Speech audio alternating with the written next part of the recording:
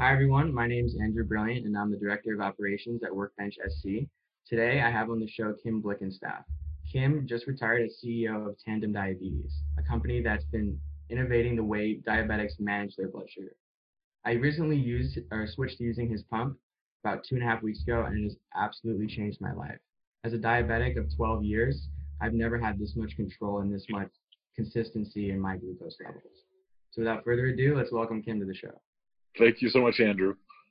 And having a last name like Brilliant must be a real burden. It actually is. It's a joke that I hear all too often. I know. Well, I want to start off today's show by asking a question I like to ask all of our guests, which is, how do you define or characterize the difference between an entrepreneur and a businessman? Well, an entrepreneur can see an opportunity and validate it long before it even exists, like we did with your pump. Whereas a businessman is somebody that sort of, manages the sales and accounting and that sort of thing of something that's routine, sort of stable, maybe manages a few crises, but they don't deal with starting from the ground up, as we did at Tandem, which is we started with 3 engineers and we developed a business plan through market research and we built a company designed to deliver the product that we developed. So that's an entrepreneur. So were you involved in the founding of Tandem, or did you join as CEO a bit after its beginning? It was sort of a blend. A fellow that I knew, Dick Allen, who founded CVS, now Caremark, now part of CVS. His granddaughter was a type 1, and he learned to use your old Medtronic pump, and he founded the Mary and Dick Allen Center at the Hoag Hospital for diabetes. And so he had invested in a couple of engineers that had some technology for pumping, and they picked insulin. And Dick thought that, there's a problem here because it's so hard to use the Medtronic pump. And so he recruited me to be on the board, and I said, show me your business plan. And it was a technology presentation. There was no plan. So I said, Dick, you need a CEO, not a board member. So I joined 3 engineers. And what's interesting, and this is a typical story, the technology they had is not what's in your pump because it didn't work. It didn't meet the needs of what we wanted to try to achieve, which was a small pump with a touchscreen and so on and so forth. So essentially, I had a founder's sort of a, syndrome there where, the technology didn't really go the direction we needed to go. And we brought in new people to develop it. So that was sort of the origin. I mean, I didn't found this thing. I joined, a funded seed round is what I would say it was, and developed the business plan. So the direction of the company then, would you say that the engineers were more dedicated to their tech than they were to actually improving type 1 diabetes? Or was it the other way? No, I'd say that's exactly right. The first thing I did was bring in a fellow that was at my last company, somebody who was experienced in healthcare market research. He came out of the Duke's Business School, and he did all the market research on, drugs and different devices and so forth. And so I said, Eric, get to work, talk to type 1s. Let's find out what the problem is we need to solve. And so through that market research, talking to a lot of people like you who are on the Medtronic pump, because Medtronic owned the majority of the market. And so we talked to our competitors' customers to find out what they wished their Medtronic folks would develop for them. And that's how we got our business plan. So that was kind of your customer discovery phase. Exactly. Yeah. And I guess that's kind of the main theme that I want to assign to this podcast is the social responsibility of entrepreneurship. How a startup company has so much potential to affect change in people's lives when compared to a bloated conglomerate like Medtronic. Well, that's absolutely the truth. If you study Schumpeter's theory of creative destruction, he wrote this stuff back in the 50s. He said the big monopolists slow down, and it's like the jungle. The young and the hungry hyenas are going to eat the big bloated elephant. And so that's sort of the theory of why startups, were successful. We talked to their customers, and we were motivated because we tried to create a business to try to meet the needs of their patients. whereas they're rolling along with sales and renewals and supplies, and the motivation just isn't there. Right. And they don't have enough time to really get to know the customer. They seem, as the bigger you get, the more disconnected you seem to get. So how do you feel like you've been able to establish such a close relationship with the community and your customers? Well, we were, in the beginning, we did market research, obviously, focus panels. We developed prototypes. We showed the, new people the prototypes, and we iterated. And I think we talked to 5,000 people in that process. So we had 5,000 potential new customers when we finally brought the product out. Now, in today's social media, our company does all of its training virtually. We moved this way a year ago. So I don't know how you got started on your pump 2 weeks ago. Was it through virtual training? I might have just trained myself. Easy. Yeah. No, the pump is easy to use, guys. I trained myself. Yeah. And that's how we stay in touch. We have this virtual training. The product is simple. If you were trying to switch back to a Medtronic pump, you'd have to see a nurse, go to the office, get the training. So, this change in how we operate with social media, our software updates to your pump are downloaded over the web through a cloud. So we're in this new model where you can stay in touch like we're staying in touch now. And I think the connectivity even goes beyond that, because not only do these software updates and cloud implementations allow me to get better control, but they allow my doctors to stay really on top of me and my condition. Yeah, that's one of the things we saw with your old Medtronic pump. You had to physically take it in, connect it to a computer, wait for 3 months of data to download. Doctor had to analyze, or your nurse, and figure out where you were going wrong and what refinements you needed. We're on the cloud now, and your pump is sending your information to your caregiver, and hopefully they're like an air traffic controller. They're watching planes not collide. Yeah, it's a whole new, different world. I mean, we can see you're in control.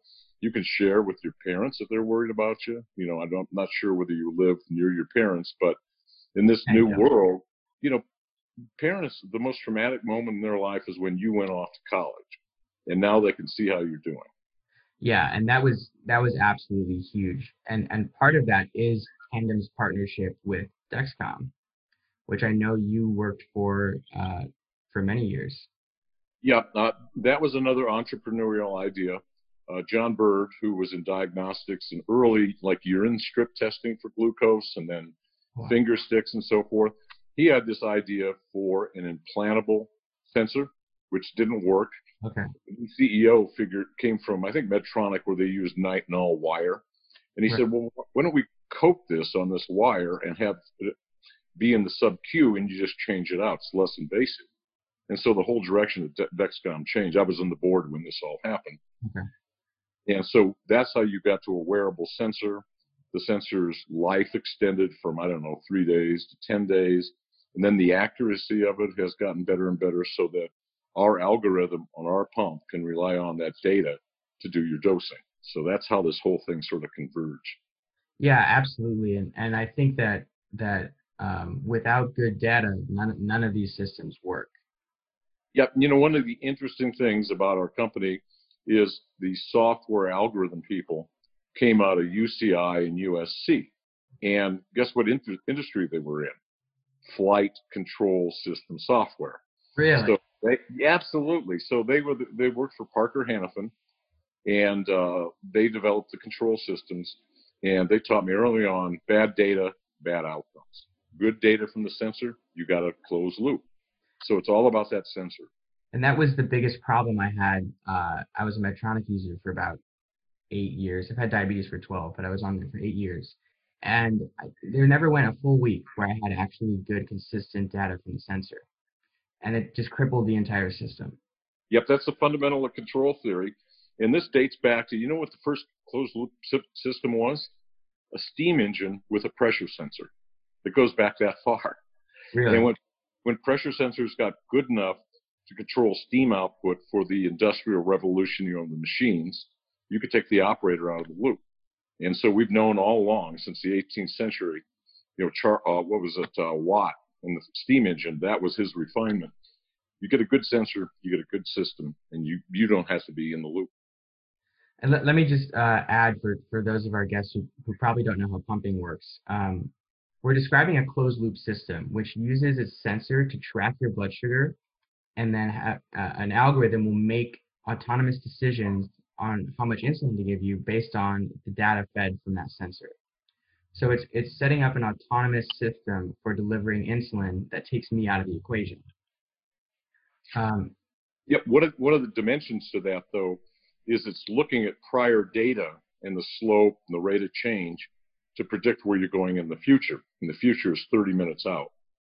So it's making decisions now so that you don't go low or you go high. You describe that. You're headed up and boom, it kept you back down. right. In the range around 120, you go low, it bumps you back up. And it really works. Like it's truly had an impact on my quality of life. I had a meeting with my doctor yesterday, and she said that she almost didn't have anything to tell me because it was working so flawlessly, which is an incredible accomplishment and something that Well, I'm excited about. well, I'm happy for you. This is how it was supposed to work. As you said with Medtronic, they don't get consistent data. Therefore, your system can't function. You're then thrown back into the loop. And so you have human intervention. When you think you can rely on it, you can't. Sleep time, exercise screws it up. So Yeah. you got to have that good closed loop, which depends on that accurate sensor, and then it will work. So how did you? I know you mentioned that an ex-colleague of yours had a family member with diabetes, but what really piqued your interest about the industry and led you to having such a long tenure as an executive? Well, I guess I proved to myself there was a real big problem here. And I knew it was going to take some years to get it developed. We had FDA challenges. We used to be in a very regulated pathway called pre-market approval. We had to do clinical trials and so forth. And so the development and the regulatory approval took some time. But in the last 10 years, the FDA has sped the regulatory pathway.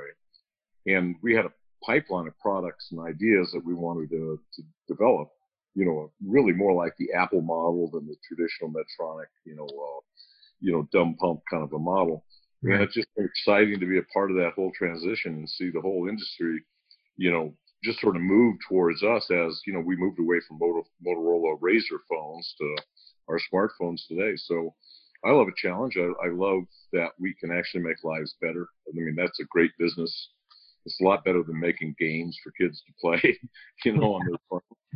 So it's part of being, rewarding. I love building organizations, and it's just sort of in my blood. So going off of that, um, diabetes is such a unique uh, illness and disease because it affects every part of your life at all times of the day. And this is a concept that's really, really difficult for people to understand who don't have the disease. So, going off of that, how are you able to uh, inscribe a sense of passion and a sense of empathy in your team, starting from the top all the way down, so that they can interact and really push forward the mission of Tandem? Well, all of us watched these focus panels and saw the videos of it so we could see the patients and connect ourselves to what you were suffering from. And we continue to do that today in our clinical trials. Our engineers are out in our clinical trials, setting up sites, meeting with people. Jeff Cruzy, who is one of our first engineers in software, actually ran our ski camps for kids. One of the things that we wanted to test was the extremity of exercise, bad diet, and children's biology, right? So when you go skiing, you want to drink a big Coke and have a burger, and you're out there skiing and jumping and snowboarding. And so Jeff got connected, really intimately with these kids. And so that's just the way we operate. You can't be disconnected. This is a personal disease. We need to be in front of you. We were from the beginning through this market research and focus panels, and we continue it today. In fact, every Friday we have something called the Friday Random Community Update, and it's all the blogs and all the social media from our patients who, like you, are out there posting on social media, and we cut it, paste it, and we make all the company, don't make them, but all the company reads it every Friday. Really? Yeah. That's So good. if you posted on social media, I probably read about it. Not yet, but I'm We'll post. actually working on that post because your company really does embody why I got interested in entrepreneurship to begin with, which was going back to actually affecting real change in people's lives um, through the use of the startup company. Um, what I find also to be very interesting about Tandem, even at the size it's been able to grow to today, is when I call Tandem, I get on the phone with someone almost right away. And in my 8 years at Medtronic, it took me on average about 95 minutes to get on the phone with someone Mhm. every time. And I just stopped doing it. I just lost care. How are you able to maintain that level of customer service? Well, internal metrics that we all look at, we actually look at wait times and drop times. So if you have a long wait, then you have high drop time, drop incident. And so with the launch of Control IQ that you just got on, I think we had 12, 15,000 people update all at once. It overwhelmed us. Wow. And we had disappointing response times. And we opened a facility out in Boise to do our calls, to expand our call system. And they were going through growing pains, and we focused on that and tried to get that resolved as quickly as we can. And we're back to our normal call and wait times. And so we look at it. We're disappointed in ourselves if you have to wait. Absolutely. And especially in a situation where sometimes it's like you really need to get a hold of someone and you need it fast for that kind of immediate help. Yep, and was sort of an ancillary thing that came out of our market research. As I said, we love your product, but you better have the service levels of a Medtronic. And we said, wait a minute, if we beat the service levels of Medtronic, we're going to win on another dimension. They And set so the bar so low. that they set the bar low, and we beat it, and so we win on both fronts. That's fantastic. Um, I want to get a little bit back to Tandem and your customer discovery process.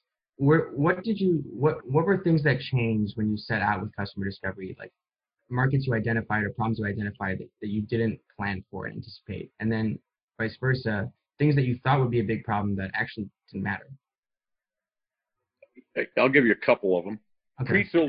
Pre-filled insulin, cartridges was, alleged to be a huge need, because all you got to fill your cartridge and blah, blah, blah. Well, we tested that idea, and it was about number 25 on the list of things people wanted. Oh, really? Surprisingly, we started out with prototypes thinking that people wanted to glue their pump on, like the Omnipod, the pod. Right. And so we went out and tested that, and we found that people that were on a durable pump didn't want that because they wanted to be able to detach their catheter. And when you have a pump glued on, you can't detach it. And there are times where you wanted to be detached. So that surprised us. And so we went to the durable pump sort of route. And, we tried prototypes and this and that, and they all sort of failed. And one fellow, remember the old Motorola Razr phone, little Yeah. slim?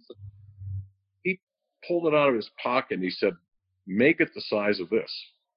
And so we measured it with calipers and so forth. That became the dimensions of T-Slim. So they wanted a slim pump. I mean, it was surprising. And then this was back in 2007, 8, 9. And then the iPhone came out. And we thought Apple was nuts.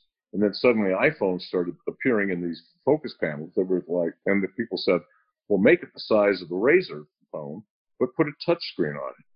And then we're like, holy moly, how do we get a battery in here? What's the pumping technology that has to be embedded within that frame?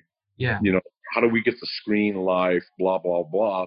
And that became our essential discoveries and the ideas that we had to discard because they just didn't rank in the top 25 of what people really needed. So you kind of have these two different interests coming together where on one end, on the back end, you've got these engineers who really want to push this new technology and push this new closed loop system. And the other end, you have diabetics who just want a more attractive pump, who want something smaller to put in their pocket. How are you able to merge those two different desires so that you create something that's not only technologically way ahead of its time, but cosmetically somewhat beautiful, some might say. Yeah, that was the whole idea. Folks wanted to look like a consumer Apple like experience. So it's sort of like you're packing for a cruise, but you can only bring a suitcase so big. How do Right. we get everything in that suitcase? And so the original technology wouldn't fit in the suitcase, the form factor that was defined by the Razor phone with the touchscreen. And so we started scrambling to find a way to be able to get that pumping technology into that form factor with all the parts. So we had to load into that form factor. There was a screen, there's a board, there's a battery, and then there has to be pumping. And so that's what drove the development process. Everything that had been done before sort of got jettisoned. We moved in another direction. Do you think it was hard? Because I think, I mean, I know just particularly I'm super invested in diabetes, so I stay very on top of these kinds of advancements. But for for the average diabetic that you've interacted with, is there a big hurdle in allowing them to understand what Control IQ does? Um, I think one of the things that is most interesting, only about a third of type 1s are even on a pump because they don't want to go to the time and the effort to learn what you learned and were motivated to learn. So we sort of found this motivational bell curve that was out there. And so the idea was how to get more people on the pump by bringing them into something they don't even have to care about how it works. Just put it on and it works. So it changes the whole mentality of being a type 1. You don't need a book. I don't know whether you've read this book, Pumping Insulin. It's about that thick, and it Uh, puts you to sleep. We wanted to eliminate even having to buy that book, and so that's the direction we're going. And so more people who don't have your motivation can plug and play and get going. so yeah, so the idea of almost giving people something that's so well wrapped they don't even realize what they've got their hands on. Absolutely. Like you, all they worry about is, am I in control at night and during the day? Am I sleeping good? You solve my problem. I can get on with life. And that's the last part. I can get on with life. That's what every type one wants to hear. Um, Are you having more fun lately? I honestly, I mean, yeah, we're quarantined, so that part's not great. But it's it's weird. It's like, you spend your whole life. I spent my whole life. I've always been somewhat obsessive with my care, but I never actually had great control. Um, and then all of a sudden I do. Like snap of the fingers, I have this whole new level of control, and it's actually just affected how I feel in a general sense. Like my sense of health has changed. Yeah, there's a sense of well-being. You can rely on it. Now you don't have to worry about it. The mental burden is gone, and it's gone around the clock. I mean, you probably know the times of day and night that you were worrying about this stuff. You probably know about dawn effect, right? When you go low in the morning, you don't have that anymore, do you? No, and like you were saying, in something I read, it's like it's such a critical period of time when you wake up with diabetes. How you wake up is often going to dictate your levels for the rest of the day. It does. And what's interesting about that is, you calculate your insulin dose. You wake up low and you just ingest any glucose you can get into you. That's not dosing. You're overdosing glucose. Now you're going high again and your day is shot. And that's something that has happened to me so many times I can't even count. Um, but it's different now, a lot different now. I'll tell you another funny little thing. People, with type 1 carry around this little bag, their little diabetes bag, and they carry around juice boxes or candy bars and things like that. People tell me that they don't carry around juice boxes anymore or candy bars because they don't need it. And one of the things that we discovered is that, you know, girls with type 1 who exercise actually have to eat candy bars to recover because they go low during exercise. Yeah, So they have something that I call insulin belly. It's like a beer belly. And we've seen the insulin bellies on these girls go away. is it And it's a big, specific to women? well, Is it specific to women? some men have it too. We have a guy who was an ex-NFL football player, always had a beer gut, although he didn't drink beer, his gut went away. It's because when you get out of control, you have so much glucose, then you got insulin, and then you store it. Right, and what people don't realize is insulin is actually, it's an anabolic steroid. Yeah. So it forces your body to either produce muscle or fat or store And, fat. and it's storing fat. And when you're going through those periods of control and using a lot of insulin to get your glucose down, that's not going out through waste. That's going into the fat. Right. And that becomes a real problem even for me is, it's like when it's diabetics have to prepare for everything ahead of time. Everything. And you're really reducing a lot of that need for preparation, which is Yep. such it's going to allow people to have so much more flexibility in how they live their life. Oh, absolutely. You to go out, you had to prepare with enough strips to validate your sensor. If you had a sensor, you had to have lances, you had to have alcohol, you had to have Band-Aids, you had to have your glucose source, you had to have your insulin backup if your pump went down. And so you don't have to think about all that stuff now. I put for the first time in 12 years, I put my glucometer and my, finger pricker in the desk, and I left the house, and it was like insane. It was just an insane feeling. But that's also an interesting outlook for Tandem. Is not just affecting the average diabetes consumer, but people who are really pushing the bounds of what you can do with diabetes. Looking at people, who were in the NFL or who are obsessive athletes and taking that level of control to a whole other level. Well, yeah, there's so many stories. There's a NBA player by the name of Dudley. Last name was Dudley. He was a type 1. We know him. We talked to him.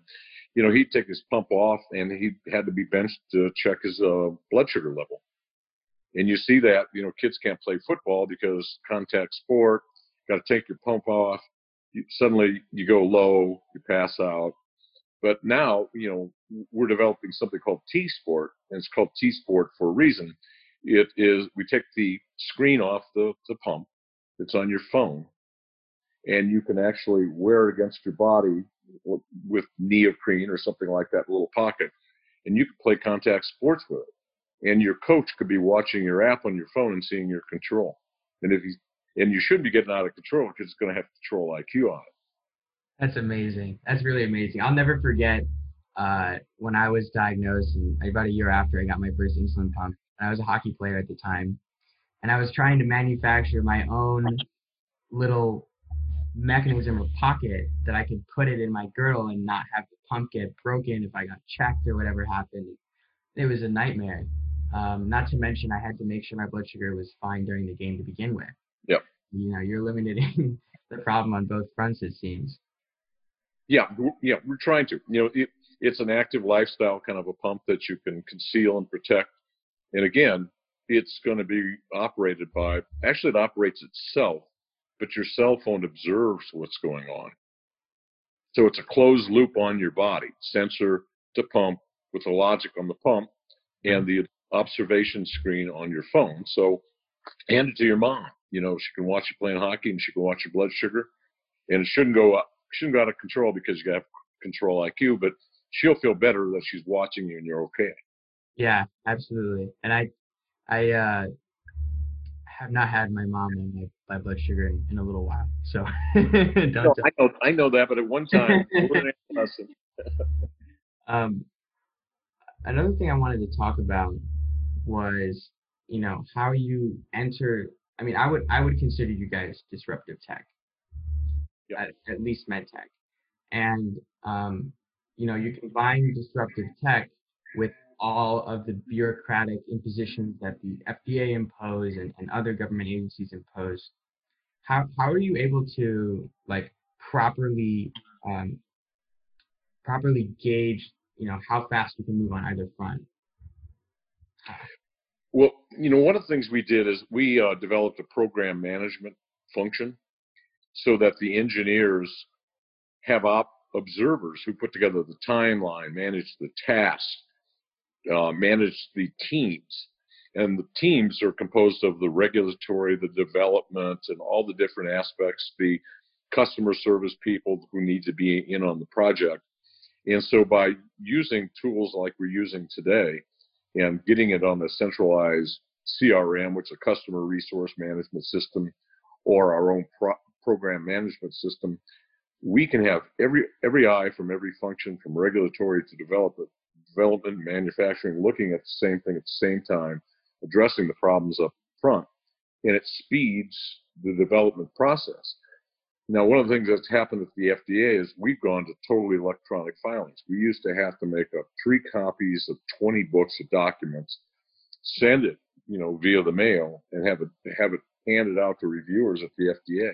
Today, we send a file, they email it out to the reviewers, and electronically we get responses rather than waiting for the mail.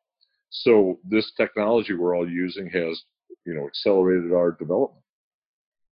Do you think that, or how would you characterize that relationship? Has it changed your relationship with the FDA? Do you think they're more willing to push for disruptive tech now than they were at the beginning? Yeah, we had a change in the team that reviews our products probably 2-3 years ago. They were far more comfortable that we can go to more electronic, digital-based, filings and products where software is downloaded remotely if we could show, risk mitigation. And so it has really sped development. They knew the clinical data from Control IQ, and we're seeing the results, and that sped their desire to get that out into the general use with patients. And so suddenly we're all rowing in the same direction. So you've been able to kind of to find what really makes them tick and what makes them say yes. Oh yeah, they tell us. We meet with them. In fact, we were at an investment conference, and our reviewer was up with our CEO talking about how we were working together to get speed innovation, in diabetes. And so, 10 years ago, you think you can get somebody from the FDA to come and meet you in a public forum? No. Today, yeah, because they're rewarded for it now. They're now the good guy. They're not the delayer of new technology and access, but they're speeding it along. If it works, if it's safe, if it's effective, they want to get it out. Absolutely. And that's another thing that's just interesting about running, med tech company, is that you've got so many differences between a normal company. You've got differences in terms of your access to market for the FDA. You've got differences in terms of how you guys collect revenue because of all the different healthcare insurance systems that are being used. And then you also have differences in sort of the shareholder mentality. How are you able to reconcile the mission of Tandem with the need to be a profitable, successful business? Well, we're a highly regulated industry. When you're private, you have the FDA. You have to have good manufacturing practices. You have to have inspections, all that sort of thing. You have to do it. You have to do it right. And so you need to staff. You need to have the IT systems to do all that. So it's just part of the world that you live in. And if you try to cut corners on compliance, you're going to get in trouble. You're going to have a recall. You're going to have, surveillance that's going to get you shut down. It's a risk you want to mitigate because, if you look at our public filings, one of the risk factors is regulatory risk. And so how do I take that risk and make it as low as I can for the benefit of shareholders? So it's one of our responsibilities, to our shareholders to manage that risk. And it's just the environment that we work in med tech. We're highly regulated. Once we get to be public, we have the SEC looking at us. We have our practices in marketing, the Sunshine Act, right, which basically anti-kickback, anti-influence to prescribers and caregivers. So you have to build those into your system. And, the message to everybody is you have to comply. We have to train you in this. If you break the rules, you get us in trouble, and then you're in trouble. So it's just part of the environment.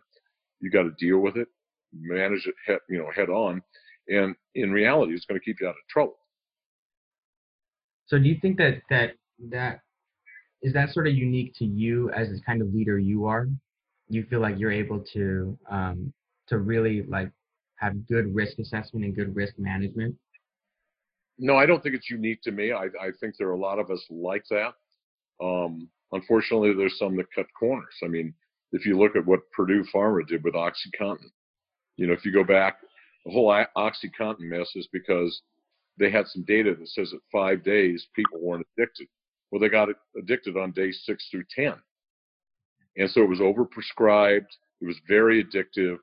Salespeople were, saying things that weren't true. Physicians were misinformed and putting their patients onto a very addictive drug. And then we have the OxyContin mess that we have. You can't do that. I mean, you can't market off label. You can't make claims that aren't true. And that's not unique to me, but it's something other people don't comply with, and then you get disasters like that. Right. It's the the honesty and the integrity are so important in the medical industry. Well, your life is at risk, and we take that very, very seriously. We would put your life at risk. Absolutely.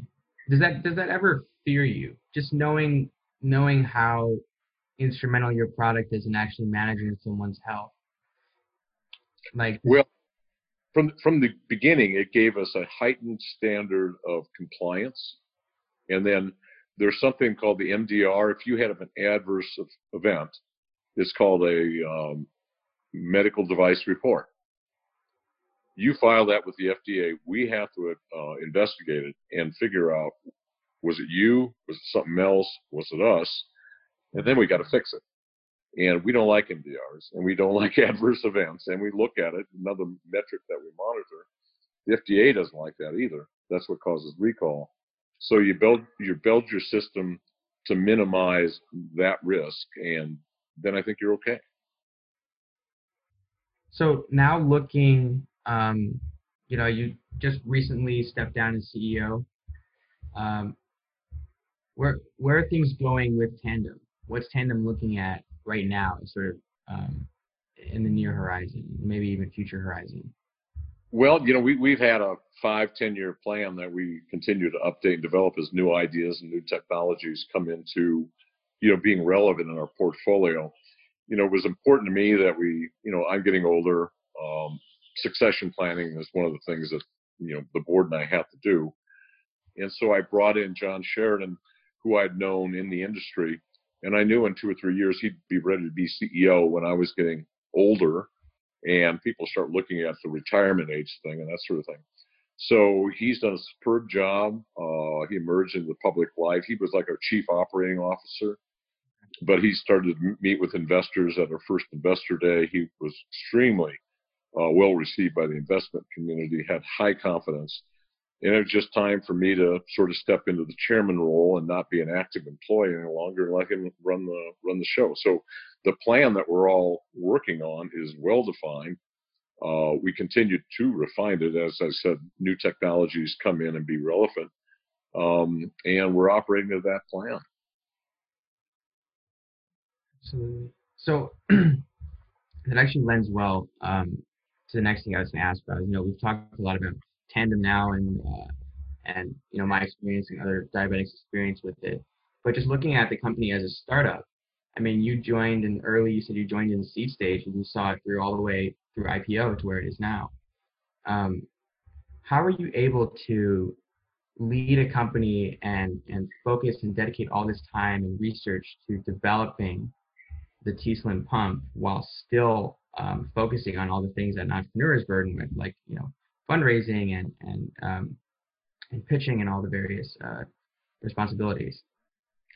Well, it's just a part of the total job. I mean, I was involved in the details of team meetings and things like regulatory filings and that sort of thing. But it gave me confidence to inform me so that I could represent to investors where we were. And so being deeply involved and then talking to investors gave me the confidence, so they have the confidence to invest in us. And it's just part of, you have to manage, inwardly and you have to manage outwardly, but being, informed and connected within the company so that you don't have surprises. You find out some shocking thing that didn't work that you're telling everybody does. So it's just part of what you have to do as a CEO of a startup company. Absolutely. What would you say to our listeners who are thinking about starting a company right now? Whether it's medtech or not, I know you emphasize customer discovery, but are there any just sort of key pieces of advice that you think would be helpful to a student entrepreneur? Yeah, one of the things, I don't care what category you're in, you've got to understand what your total available market is. Do you have some data that will explain to an investor, yeah, there's, a million people with this problem. This is the product. This is the revenue model.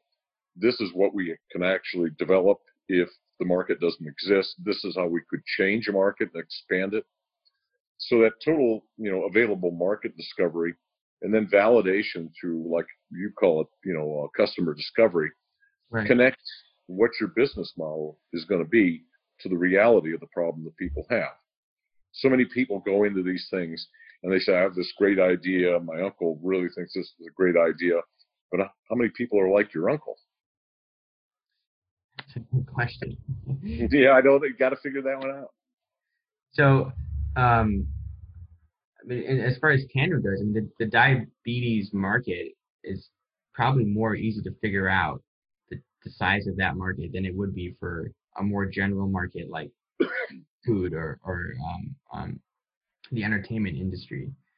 You're absolutely right because, we have surrogates. For instance, Eli Lilly knows how many people use their insulin. That's a pretty good surrogate for, okay, what fraction of those are using pumps? There was good, reliable data. There were surveys. There were external surveys we can, point to. But that's what I mean about validating your total available market. If it's diffuse like a consumer product, it's a little bit more difficult to convince investors. But if you have a very discrete, definable market that you have surrogates for, you have comparables is a big term we use. What are comparable companies? What does their data say? You get a better definable market, and it gives investors greater confidence that they're investing in something that's real. So going off of that surrogate point and using other companies to help substantiate your company's model and vision, um, I think the relationship between Dexcom, the company that Tandem uses for its analytics and continuous glucose monitoring, and Tandem is a really, really excellent example of startup augmentation. Yeah, actually, you're right on point. We're both public companies. Analysts cover us, and sort of the retail investors have said, as Dexcom goes, so goes Tandem. So we're vitally linked together because, your product that you're using is a combination of the two companies. And so, yeah, that's another way you can actually sort of predict how we'll do. They're a leading indicator. How are you able to foster that relationship between the two companies? Well, as things emerged, about the time I left their board, they were really focusing on linking up to insulin pumps because they could see maybe someday they would drive an algorithm that would do the dosing. Sort of before they thought, okay, this is going to be great for type 1s and then type 2s, better than finger sticks, not so invasive and that sort of thing. So the link up with pumps became a bigger part of their strategy, and therefore we became more important to them. So we worked, with them. Their regulatory people really helped us as we moved from a less regulated product to more regulated, like they were with PMAs. So it's been a good partnership. We've learned from each other, and strategically, we have a great overlap. You guys are both down in San Diego too, right? Yep, we sure are. We sure are. So it's easy to drive over and talk to them. Yeah. And was there any how did that fusion affect the culture of each company, you think? Or did it? Well, as we started thinking about automated insulin delivery, it changed our whole product thinking. Before we had a standalone device that was easy for you to use. Then suddenly a major strategy became, well, geez, how do we take you out of it and give you automated insulin delivery? So boom, we got a lot closer together when we started doing that. Absolutely. And now you've created this I would say that the names are more often paired now than not. Yeah, because, if you want control IQ, you got to be on Dexcom. then to link it up to the T-Slim so that you're running that algorithm. So our reps in the field work together, our educators work together. We take product complaints where we're linked up with the Dexcom and manage those with Dexcom. So with their quality and regulatory groups, we're linked up. Supply chain overlap is out there. So, we're pretty close where people are using Dexcom paired with our pump. And it's been an immense success so far, at least on the consumer front. Well, yeah, it and is. You guys reported earnings yesterday, right? Yeah, we had our earnings yesterday. Yeah, really well. Yeah, in the first quarter we were unaffected. Everybody is sort of pulling guidance for the year because it's hard to tell how Q3 and Q4 are going to sort of roll out. Traditionally, Q4 is our biggest part of the year, biggest quarter, because you come up on your deductibles are now over. Everything's almost 100% paid. People tend to buy in the fourth quarter. We think that's still going to be there. The biggest question is, what is April and May like? And, we haven't given real guidance on it, but, so we try to set a floor on our guidance, and we did outline scenarios in which we might meet our, previous guidance for the year, but we're just watching it, like everyone else is. I don't, diabetes is not an electable condition, as you know. And in the height of the coronavirus, you got on and self-trained. So yeah, and I doubt anyone would elect to have it. Yeah, I don't think I would pick it either. Yeah. Well, Kim, thank you so much. Are there any closing notes you want to share with everyone? No, I think what you're doing is great, and you're a very motivated young guy. These are interesting things that, at your age, I wasn't asking questions about. So I really have to admire what you're doing. Thank you so much, Kim.